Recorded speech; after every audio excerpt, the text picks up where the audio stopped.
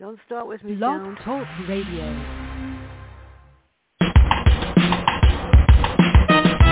Let's get lost in a better place.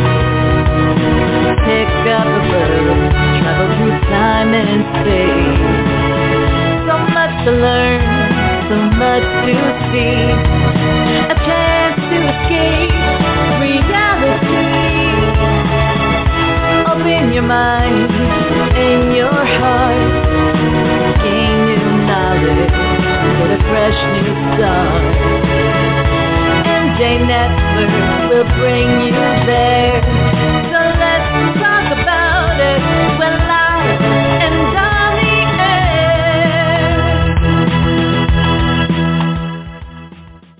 air. This is Fran Lewis, and I am praying to God that this works. Please listen to me up there. Philip Mullen is in here, and this is the third time. And this first two times, the sound didn't love me, and it better love me today or I'm going to have a fit. Okay, Robin Lockwood is back, and her enemy, Mandy Kerrigan, is back.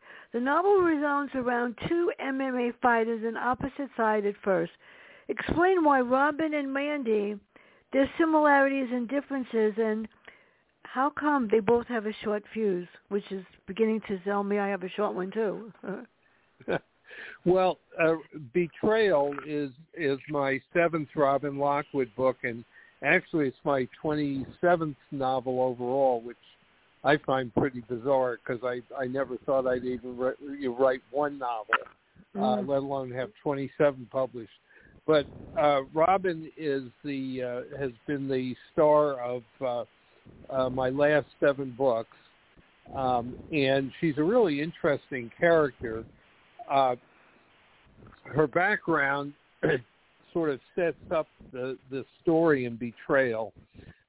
She was raised in a small Midwestern town, and her father and her 3 brothers were all championship high school wrestlers. And so when she got to high school, she wanted to wrestle also.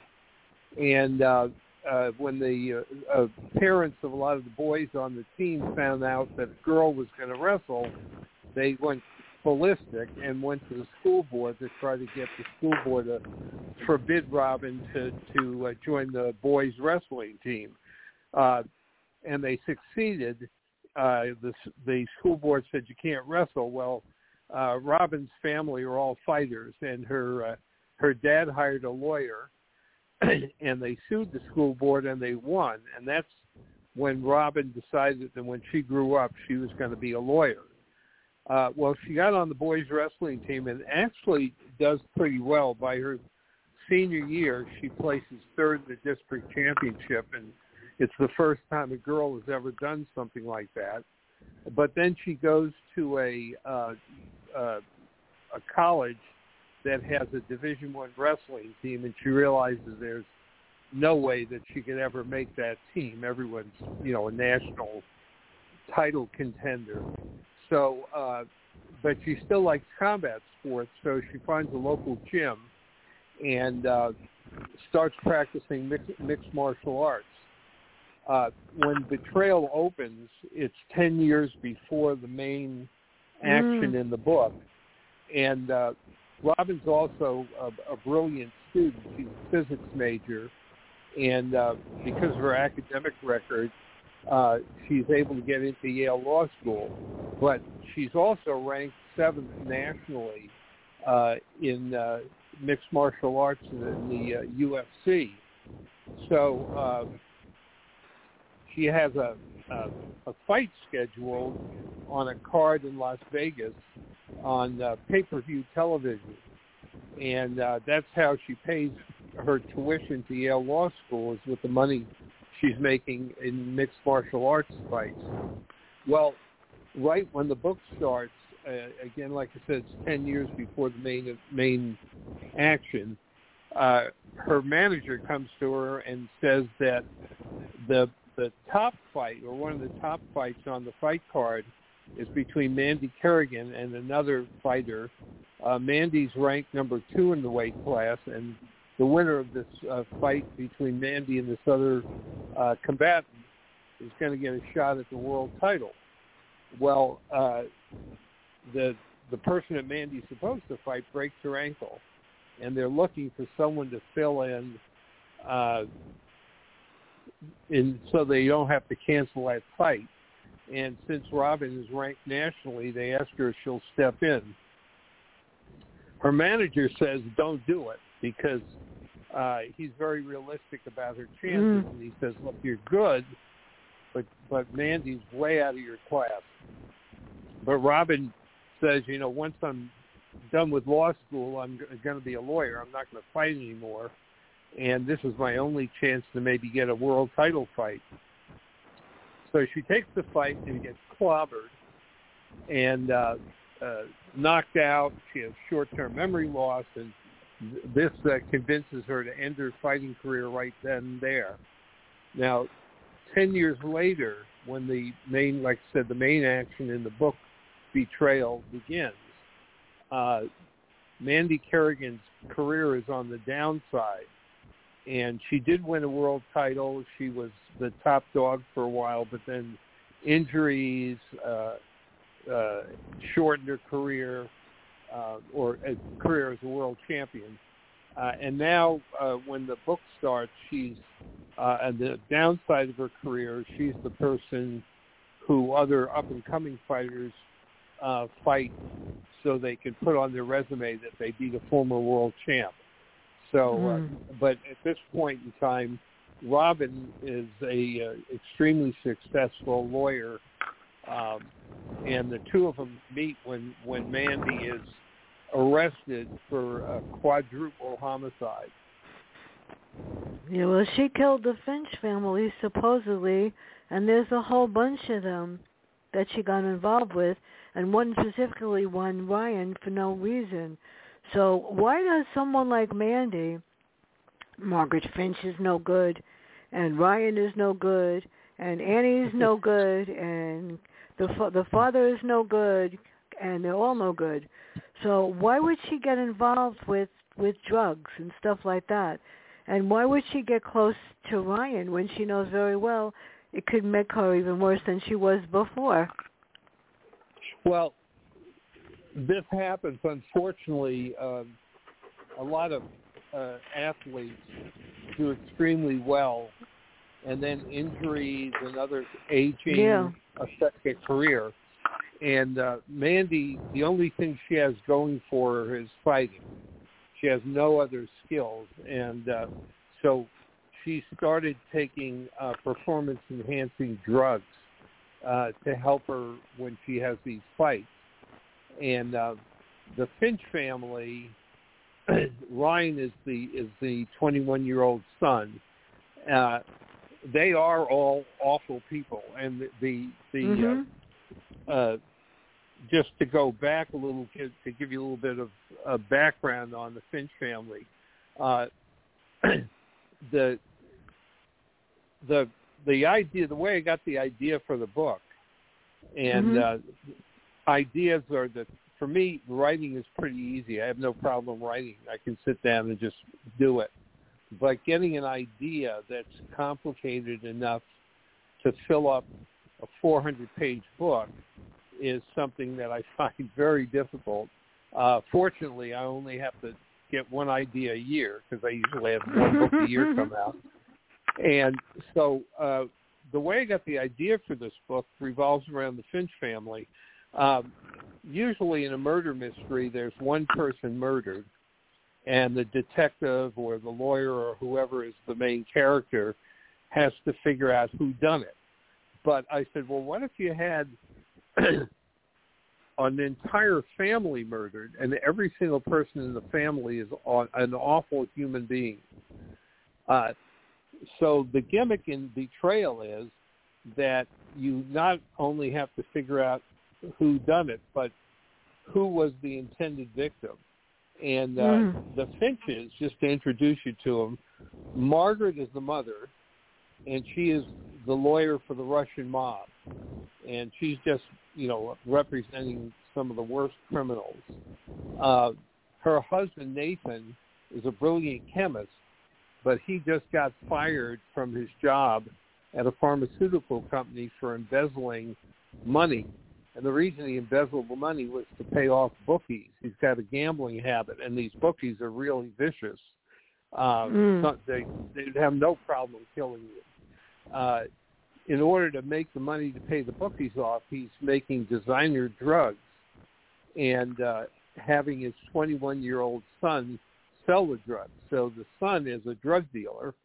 And then Annie, and I won't tell you what happens with her, but she looks like initially like she's the only decent person in the family, but it turns out that she has a very dark side to her. So each one of the Finches has different people who are capable of murder and who would really like to kill him. So you have to figure out, once you can figure out, and once Robin Lockwood can figure out who the intended victim was, then you can figure out who the killer is. But that's the hard part. So getting back to Ryan's relationship to Mandy Kerrigan, Ryan sells Mandy performance-enhancing drugs before her fight in Portland. It turns out that she's on a fight card in Portland, and this is, again, like I said, on the downside of her career. And Robin goes to see the fight because Mandy's the person who ended her career and made her realize that she would have a better future as a lawyer. So when Mandy loses her fight, the worst thing possible happens. It turns out that she flunks a drug test, and Ryan is guaranteed that no one can trace these drugs. But the drug test turns up that performance-enhancing drugs in her system, so she is in danger of being suspended, and which means that she won't be able to earn a living. And in addition, her purse is going to be held up, and that means she won't have any the money that she's been counting on to live. So she has a real motive to kill Ryan, and in fact beats him up when she learns about the failed drug test. That is horrible. But let's get to the good stuff, people, because I'm not going to tell you if I figured it out. Everybody knows I read too much and figure out too much sometimes and get in trouble. You can't, so for those you of can't tell who done it, though. No, I wouldn't tell them, nope. But I will tell them this, that, Robin had a point, and so did Mandy for wanting to fight. And when I was in high school, I was 5 feet tall, 200 pounds, because I'm 100 now, and I made the girls' and guys' basketball team. It actually wanted me to play. Yeah, despite the fact that I'm little, I could do a three-pointer, and I don't know how I did it. But I'll tell you what, it was the most fun time I had ever. My mother didn't want me to play. I go, don't worry about it. I can handle this. So you'd be surprised. Little people can do an awful lot. Just, what can I say? So let's get to the good part. The little bit of controversy here, because we have Tom McGee. She gets arrested for murder, right? And they want to kill her, poor Mandy. So we'd have Tom McGee and Robin, and they're going to go up against each other, but they're dating. So how do you deal with that? Well, I in some of the earlier books, Robin has a fiance, and he died. I know. And so she's really grieving in a lot of the books, and has not. She's tried dating, and she hasn't been able to find anyone that she wants to go out with more than once. And then she has had a couple of cases with Tom, who is he's a district attorney, and they meet at a bar function, and he knows that she works out every day. It's sort of common knowledge that even though she's not a professional fighter anymore, she still goes to the gym every morning and works out. So she's in great shape. And he's training for a marathon. He's very athletic too. And so at this bar function, he asked Robin if she'd like to run with him.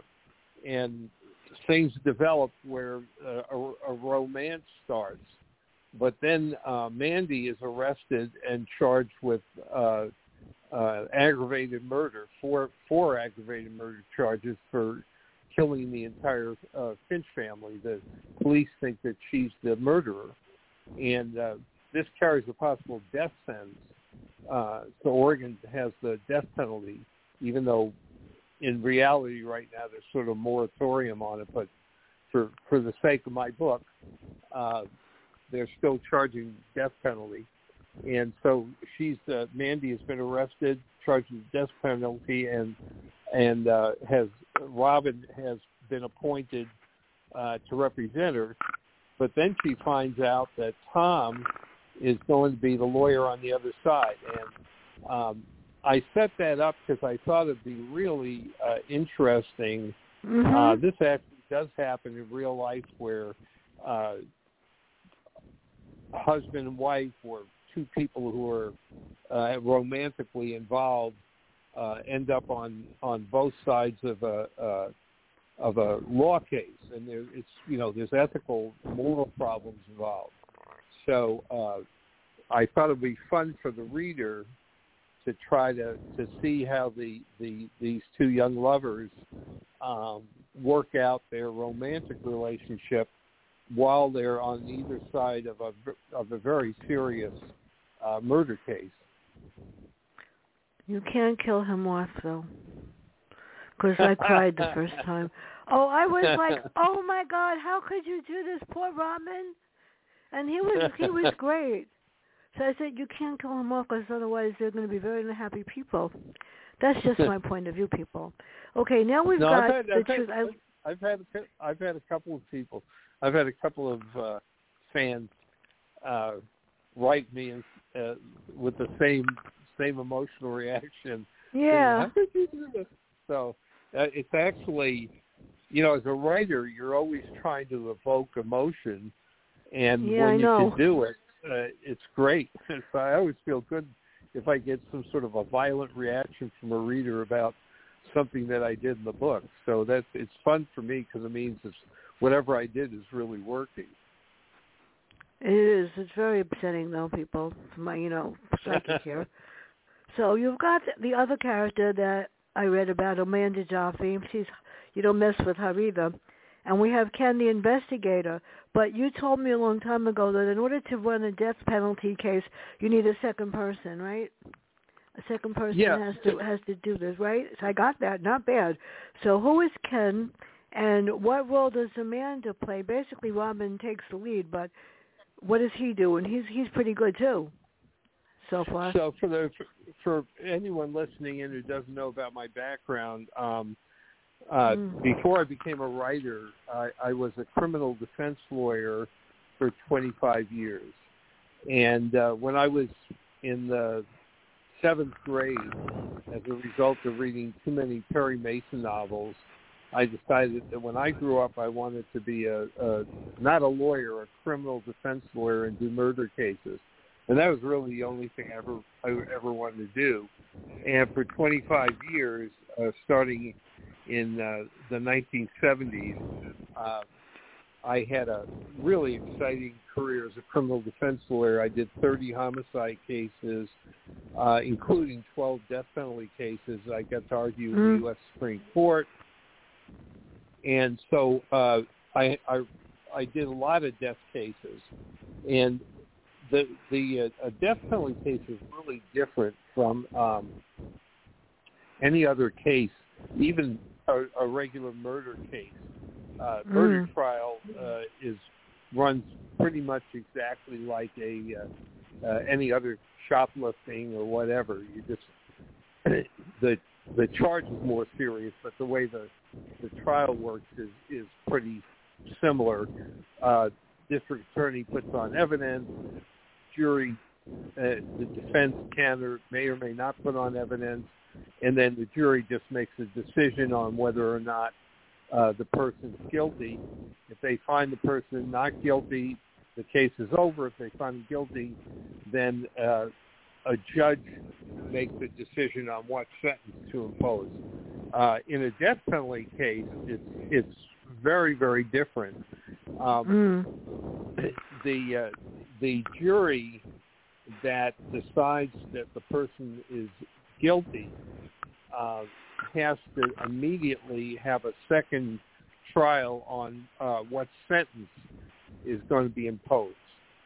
And this sentencing hearing has to happen immediately because you don't want the jury sitting out for like a month. Like going back, in a normal case, let's say you're found guilty on January 1st, there's probably going to be a month to 2 months before you come back in and the judge decides your sentence.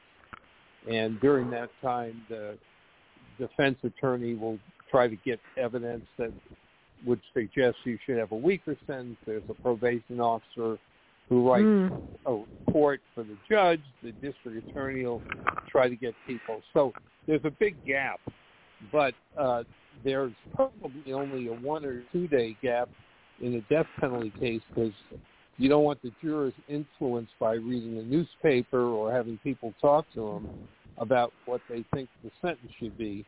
So they come back immediately. Ken is the investigator that Robin has. And he has a sort of interesting background. He's former CIA, police officer, etc. And when you're doing a death penalty case, you really have to, the lawyer has to assume the worst. And you really prepare for the 2 different trials immediately. So you assume your client's going to be convicted, even if you think you have a good chance of getting acquittal. And you then have investigators not only trying to figure out if there's a way to show that your client's innocent, but also preparing for the sentencing phase by humanizing witnesses like psychiatrists or people who know the defendant from the time he was born. You have to humanize your client, because once the client's found guilty, then all the juror knows is that this person committed a terrible act. He killed somebody, and so they have a very negative opinion.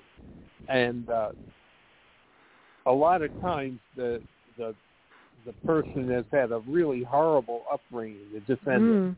And so you want to explain to the jurors, yeah, he did something really awful, but here's what his life was like. And you try to let the jury know that even though he's done something very bad, he shouldn't be executed, because there's, his life, there's things that happened in his life that might have made the jurors become a terrible person too if they'd gone through it. So your investigator is absolutely essential. Another reason you have to have an investigator, and this is every case, I sort of found this out when I was a young lawyer, much to my surprise, but a lawyer cannot testify as a witness for his client. So let's say that you have a client who's charged with robbery, and you go to the victim without an investigator. Just you're the lawyer. You just walk up and you talk to the victim, and you say, what was the what did the robber look like? And your client is a 6-foot Caucasian, and the victim says, well, he was a 5-foot Chinese man. So you think, wow, I've got this, sure winner.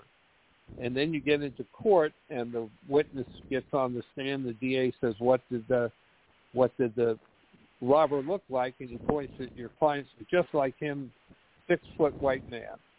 Well, you're not allowed to get on the stand and testify that just 2 weeks ago he said it was a 5-foot tall Chinese man. So you need to have an investigator with you whenever you talk to a witness, or even if you're not involved, you just have the investigator go out, because the investigator could testify. So if you'd had an investigator with you, you would then put him on the stand when it was a defense hearing and say, did you talk to the victim a week ago? Yes, I did. And how did he describe the person who robbed him?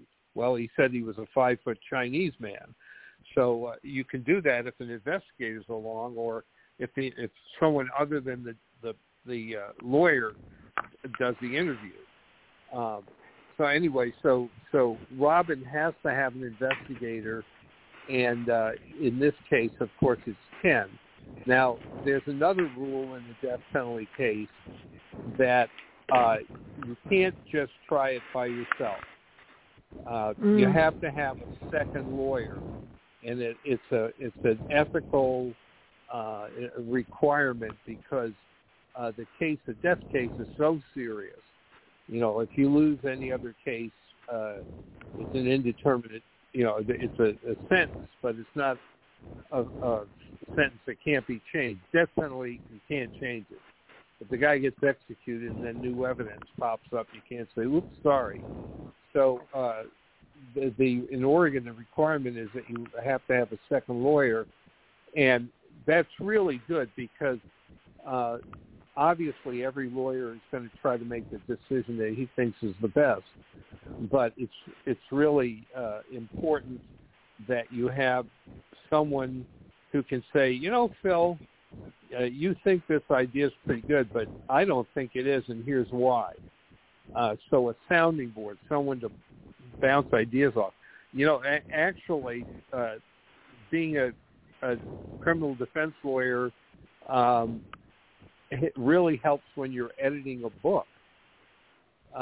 It's really just, when you're doing a death penalty case, you have your second chair who can tell you where you screwed up. And that's really the job of an editor when I send my manuscript into Keith Taylor in New York at St. Martin's, thinking, wow, this is really terrific. You need someone to say, well, Phil, I know you think it's terrific, but here's the problem, and here's the problem, and here's the problem. So it's the same mindset writing a novel and trying a murder case. You need somebody to come in and show you where you screwed up. And in this case, I bring back Amanda Jaffe. Now, I have had 3 series. One is with Dana Cutler. That was my Washington trilogy, Executive Privilege, Supreme Justice, and Capital Murder. And that was, I have 4 books in that series, also Sleight of Hand. But then I have 5 books in the Amanda and Frank Jaffe series. And that was a really popular series that I did.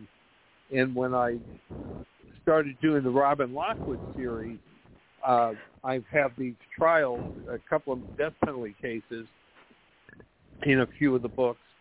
And, of course, Robin needs a second chair.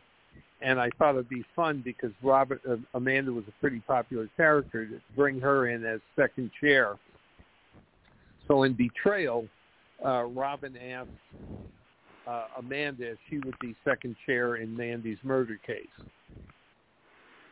So what happens in a regular case? I'm not going to say what kind.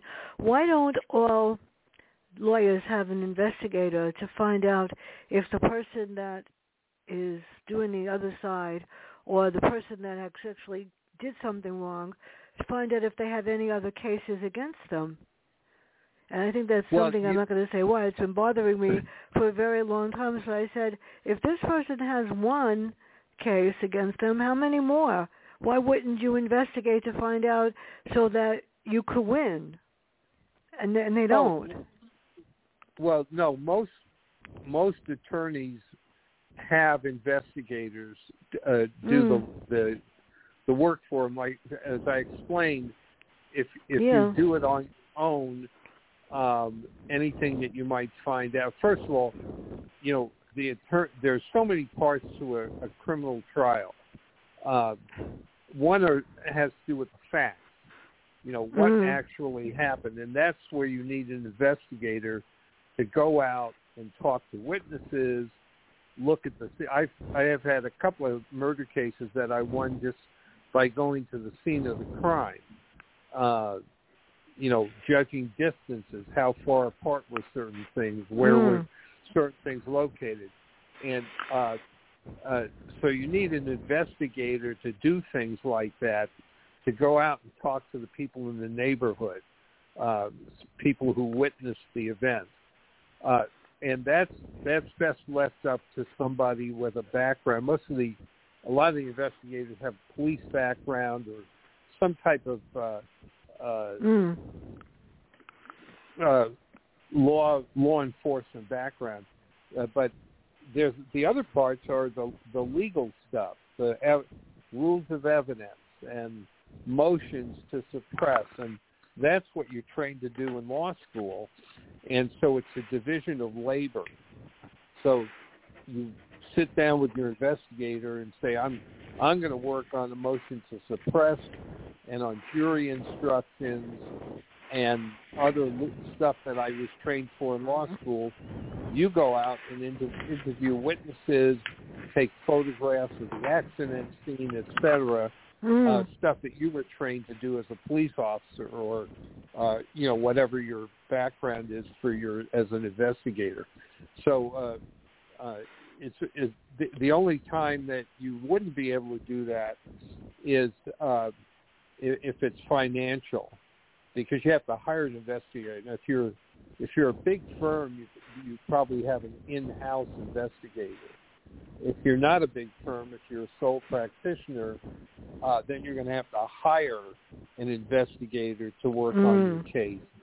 And sometimes it's not worth the outlay of money. For instance, if a client comes in and says, I was just arrested for shoplifting,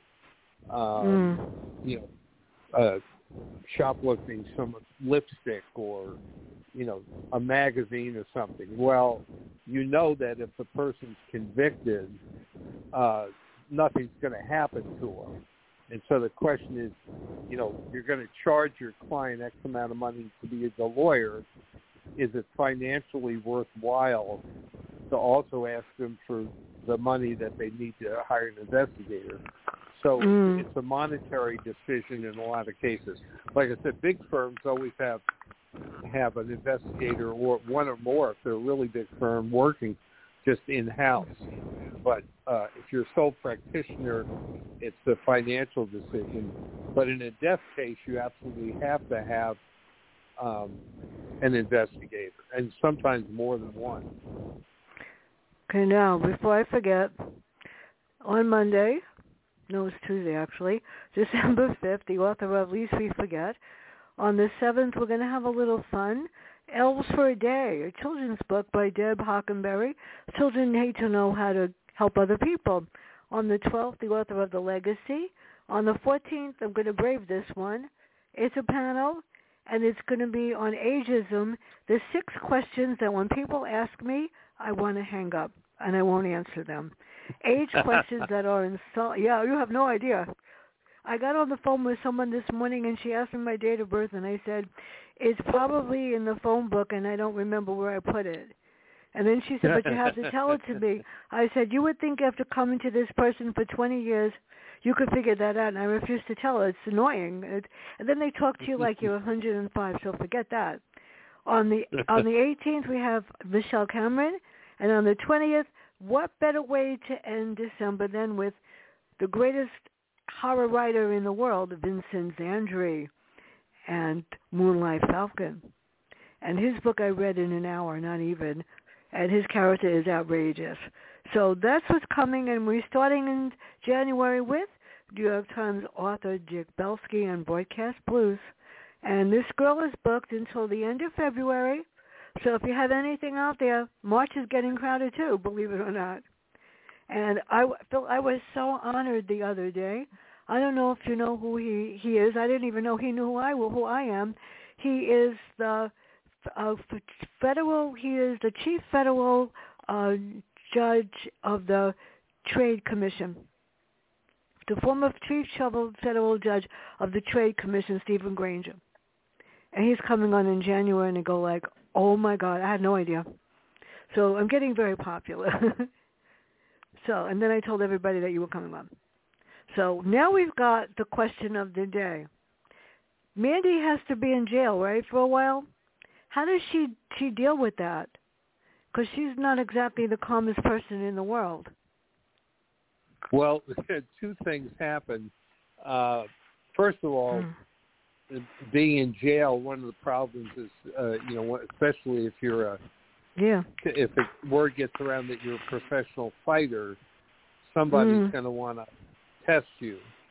And she does quite well because she does get, Robin asks her how she's doing in jail, and she says, that this person did try to pick a fight with her, but she beat her up pretty badly, and that gave her a lot of credibility with the other prisoners. Good for her. But what also happens, and I won't tell you what the background is because it would spoil some of the fun, but Robin, and going back to when I was creating the character, in about probably more than half of my books, I have very strong women characters, and they frequently will get into dangerous situations.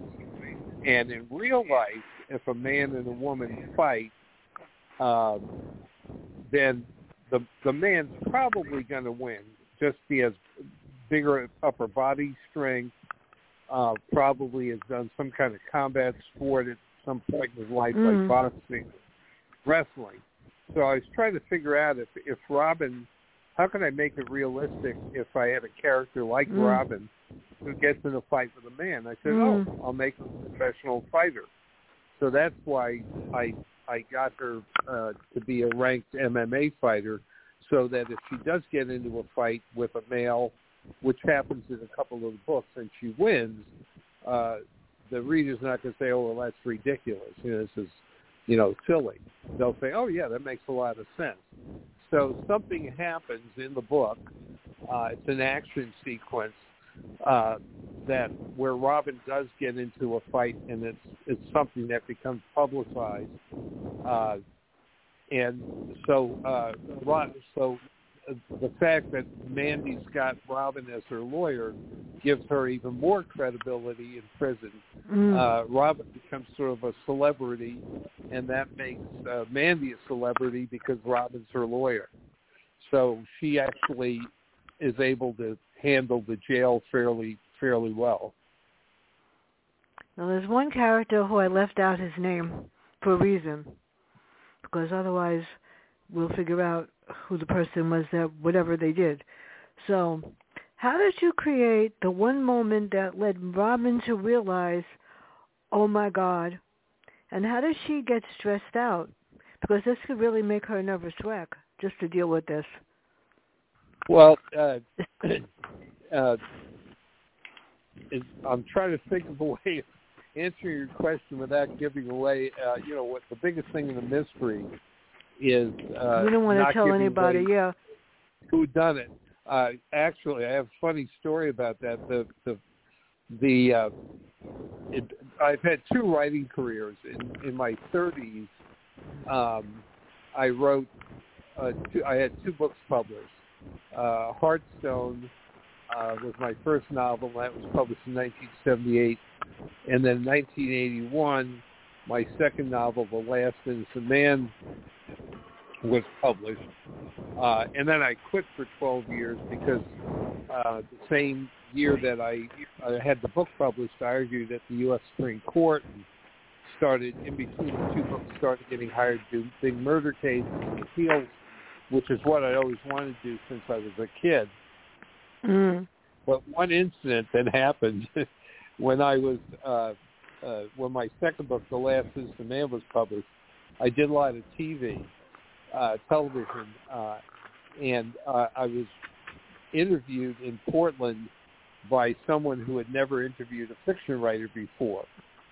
And during the interview, he said, how come you made X the killer?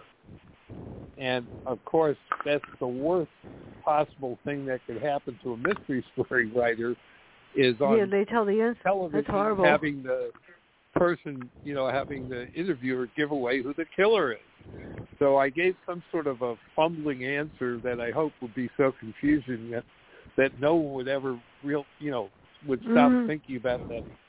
And then as soon as the cameras stopped, they took a break for a commercial. The guy came up to me and he apologized. He says, "Oh my God," he says, "as soon as the words were out of my mouth, I realized what I'd done." He says, "You're the first fiction writer that I've ever interviewed." And he was very apologetic. And I said, "Don't worry about it." And the book sales are pretty good, so it obviously didn't hurt the book sales at all. But so whenever I'm interviewed, I remember that situation. So getting back to your question, I'm trying to think of. So what I've done in a number of my books is when the hero or the heroine, in this case Robin, is in a situation where things are going really badly and it looks like she's going to lose her case. Some of the times what I do is I have them have a dream, and in the dream things happen which don't seem to make any sense, but which when she wakes up, she says, "Oh my God, I didn't see this coming." And so that's what I do in the book. She has things are going really horribly in her trial with Mandy, and then she is stressed out, has a really bad night sleeping, and then in her dream, her brain sort of shuffles things around and gets her thinking about something that happened that lets her figure out who the real killer is. So, and it's really interesting. I get a lot of my ideas for books when I'm sleeping. I don't know if other authors that you have on your show have this happen, but it's not unusual at all for me to wake up when I'm working on a book and say, "Oh, I could do this, this, and this." Or right before I go to bed, I'll be lying down trying to get to sleep, and an idea will pop in, and then I jump up and I send myself an email with the idea so that in the morning I don't forget about it. I wish I could do that. You see, but I have an advantage, people. Everybody I write about is dead. And they're either guilty, and they're telling their story, so it doesn't matter if there's a jury. I mean, yeah, I'm very excited to say I just found out that I don't know if I'm going to write another one ever again, but this one's going to be called Mirror Image, and then that's part one, and then The Dead Returned, part two. Mirror image means that you look at your face in the mirror, and what you see is a distorted face. If you don't undo what you've done to someone else, you're going to wind up that face in the mirror. And don't ask me how I thought of that. I don't know. But I thought it was different, and it's going to come out in January, and hopefully people will want to read it. There are 8 stories. They're all different, and everybody's guilty. And they have to decide if they want to repent. Yeah, it's scary. And the second part is the part of my book that I wrote, Silent Voices, people whose voices were silenced and need to be heard. And 5 of them are true. So everybody's got to figure out which ones. Okay, now, the fun part. Here we go. My paper's turned. What about, I know the ending, and I know the verdict, and I know what happened, so we're not going to tell anybody and go like, what? So what about Robin and Tom? Are they going to stay together? What's next for these two? Because you can't kill them off. Not yet, anyway. You can't. No, you can't have that. Well, I have to say, I'm going to take a break after 7 Robin Lockwood. Can't do that. Yeah, I'm just taking a little break from the series, and I've got a really fun book that is finished. It's my 28th. It's tentatively called An Insignificant Case, and it's with my editor in New York. I should be getting the edits back sometime next month. but it was sort of inspired by a real case that I had when I was just starting out. It's been back in the 1970s, and I was hired, I court appointed at that point. I had a really small practice, so I was trying to build it up. And I was court appointed to represent an artist who had a dispute with a restaurant that bought one of his paintings. And so he broke into the restaurant and stole the painting back. And so I represented him. It was a little nothing case. So in the book that is being edited, and that it'll come out probably next November, 2024, I have a lawyer who's not very successful.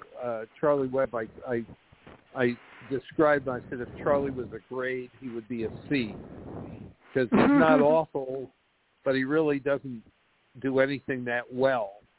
And his practice is just starting out. It's really not doing great.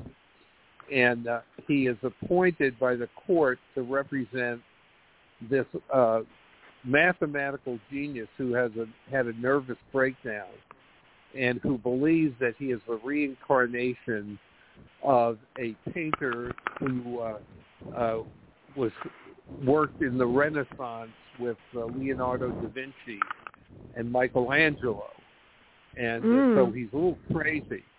And he goes around dressed almost like Jesus. He looks like he's big. He's like 6'4", but he wears this outfit that makes him look like Jesus Christ. And he's got a beard, and he's long hair. And he is actually a very good artist. And so he goes from restaurant to restaurant to sell his paintings, and they're good, so they get bought. But he's nuts. And if he doesn't like where the painting is displayed, he breaks in at night and liberates the painting. And, of course, he gets arrested. But he claims, that it's his right to do this because they didn't hang the painting where he wanted them to. So the incident, which appears initially to be a big nothing, he breaks into this Italian restaurant and steals back a painting of Venice that he did.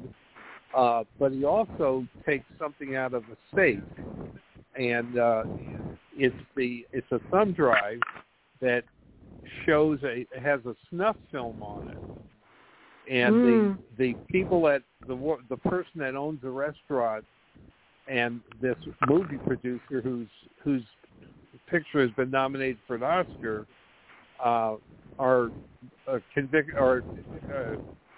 arrested for running a sex trafficking ring. And this snuff film, plus the list of all the people who could be, famous politicians, etc., businessmen who are on this, identified as the clients. Everyone's out trying to kill the clients so they can get this thumb drive back. So it's sort of a fun. I had a lot of fun with the book because it starts out as an insignificant case, something that looks like it's a big nothing, and balloons into this big case. So I had a lot of fun writing it. Like I said, I got the idea from this little case that I had years and years ago. That's interesting. I know that my book, Two Sisters from the Bronx, are based on stuff that happened when I was teaching and when I was with my sister. But to be able to come up with an idea in the middle of the night is amazing. I think the hardest thing for me is when I have to figure out how to start a book review and make people want to read it, because my reviews are different. And I had the beginning of it, like at the beginning of a chapter. Well, if the first 3 sentences don't grab me, then obviously the book didn't grab me either, which is amazing. And unfortunately, I have to say this is really upsetting. Amazon, somebody hacked into my Amazon account, and I can't write any reviews. I have spoken to 25 people, and they don't seem to get it.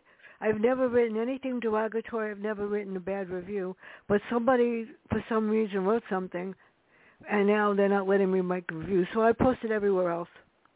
And I did speak to the people in charge, and I don't know how to fix. I don't know what to do. So so you had someone write a review on Amazon claiming somebody it was wrote you? something. Somebody changed one of my reviews or added something. And now when I want to post a review, it says, we're very sorry, but there's been unusual activity on this account, but it's not my account. And I said I called them. Like talking to them is like talking to an arm with no fingers. Seriously, I have no clue. I mean, it's insulting, and I did send one this morning and then said, it would be nice if you could fix it, but you know what? It's your loss because when I write a review, your sales double. So where can everybody get every one of your series? And this sounds like a new character, and I hope I get it before everybody else does. Yeah, like I said, I'm waiting to get beat up by my editor. I actually encouraged my editors. Pardon me. I only had one writing course in my whole life, and I got a C+ creative writing when I was in college. So I haven't taken any of the writing classes. So I always encourage my editors to beat me up. You know, I tell them, please don't tell me anything you like about the book, because if you like it, it's working. Tell me where I screwed up so that, you know, we can make the book better. So I am waiting to get that book, get the edits back, because I'm really curious. I'm always curious to see what the editor thinks about it. But all of my books are like anywhere you can get books, you can get it. They're on, you know, Amazon, Barnes and Noble. You know, you can get the ebooks, or you can buy the hardcovers or whatever. They're audio. All the books are on audio and big print, and you know, any place that you can buy a book, you can get Betrayal or any of the other books I've written. Well, all of them are fantastic, and I don't buy anything on Amazon. People don't send me the book, I'm not going to read it. Not anymore. What can I say? But for those of you that don't know, before I retired, and if my mother didn't have Alzheimer's, I'd probably still be there. I'm a reading and writing specialist, and I tried to take reading and writing in college for my 4th master's, for real. So I got pretty good at it.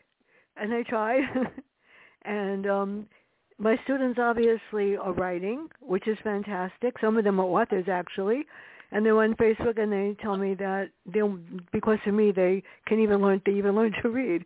But Phil, thank God the sound worked this time. And if you ever have time to do a panel, let me know.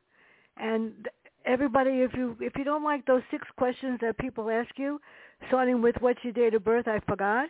You should listen on December 14th at 10 because you might get a little bit of an insight. Everybody, it's a beautiful day. Thank God, Phil, at work. This has been so much fun. Everybody have a great day, and bye.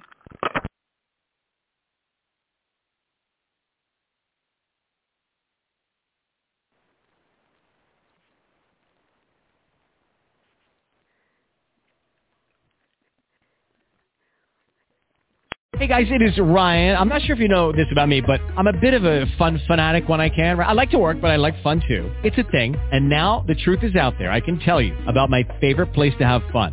Chumba Casino. They have hundreds of social casino style games to choose from with new games released each week. You can play for free anytime, anywhere. And each day brings a new chance to collect daily bonuses. So join me in the fun. Sign up now at ChumbaCasino.com. No purchase necessary. VGW Group. Void where prohibited by law. See terms and conditions. 18+.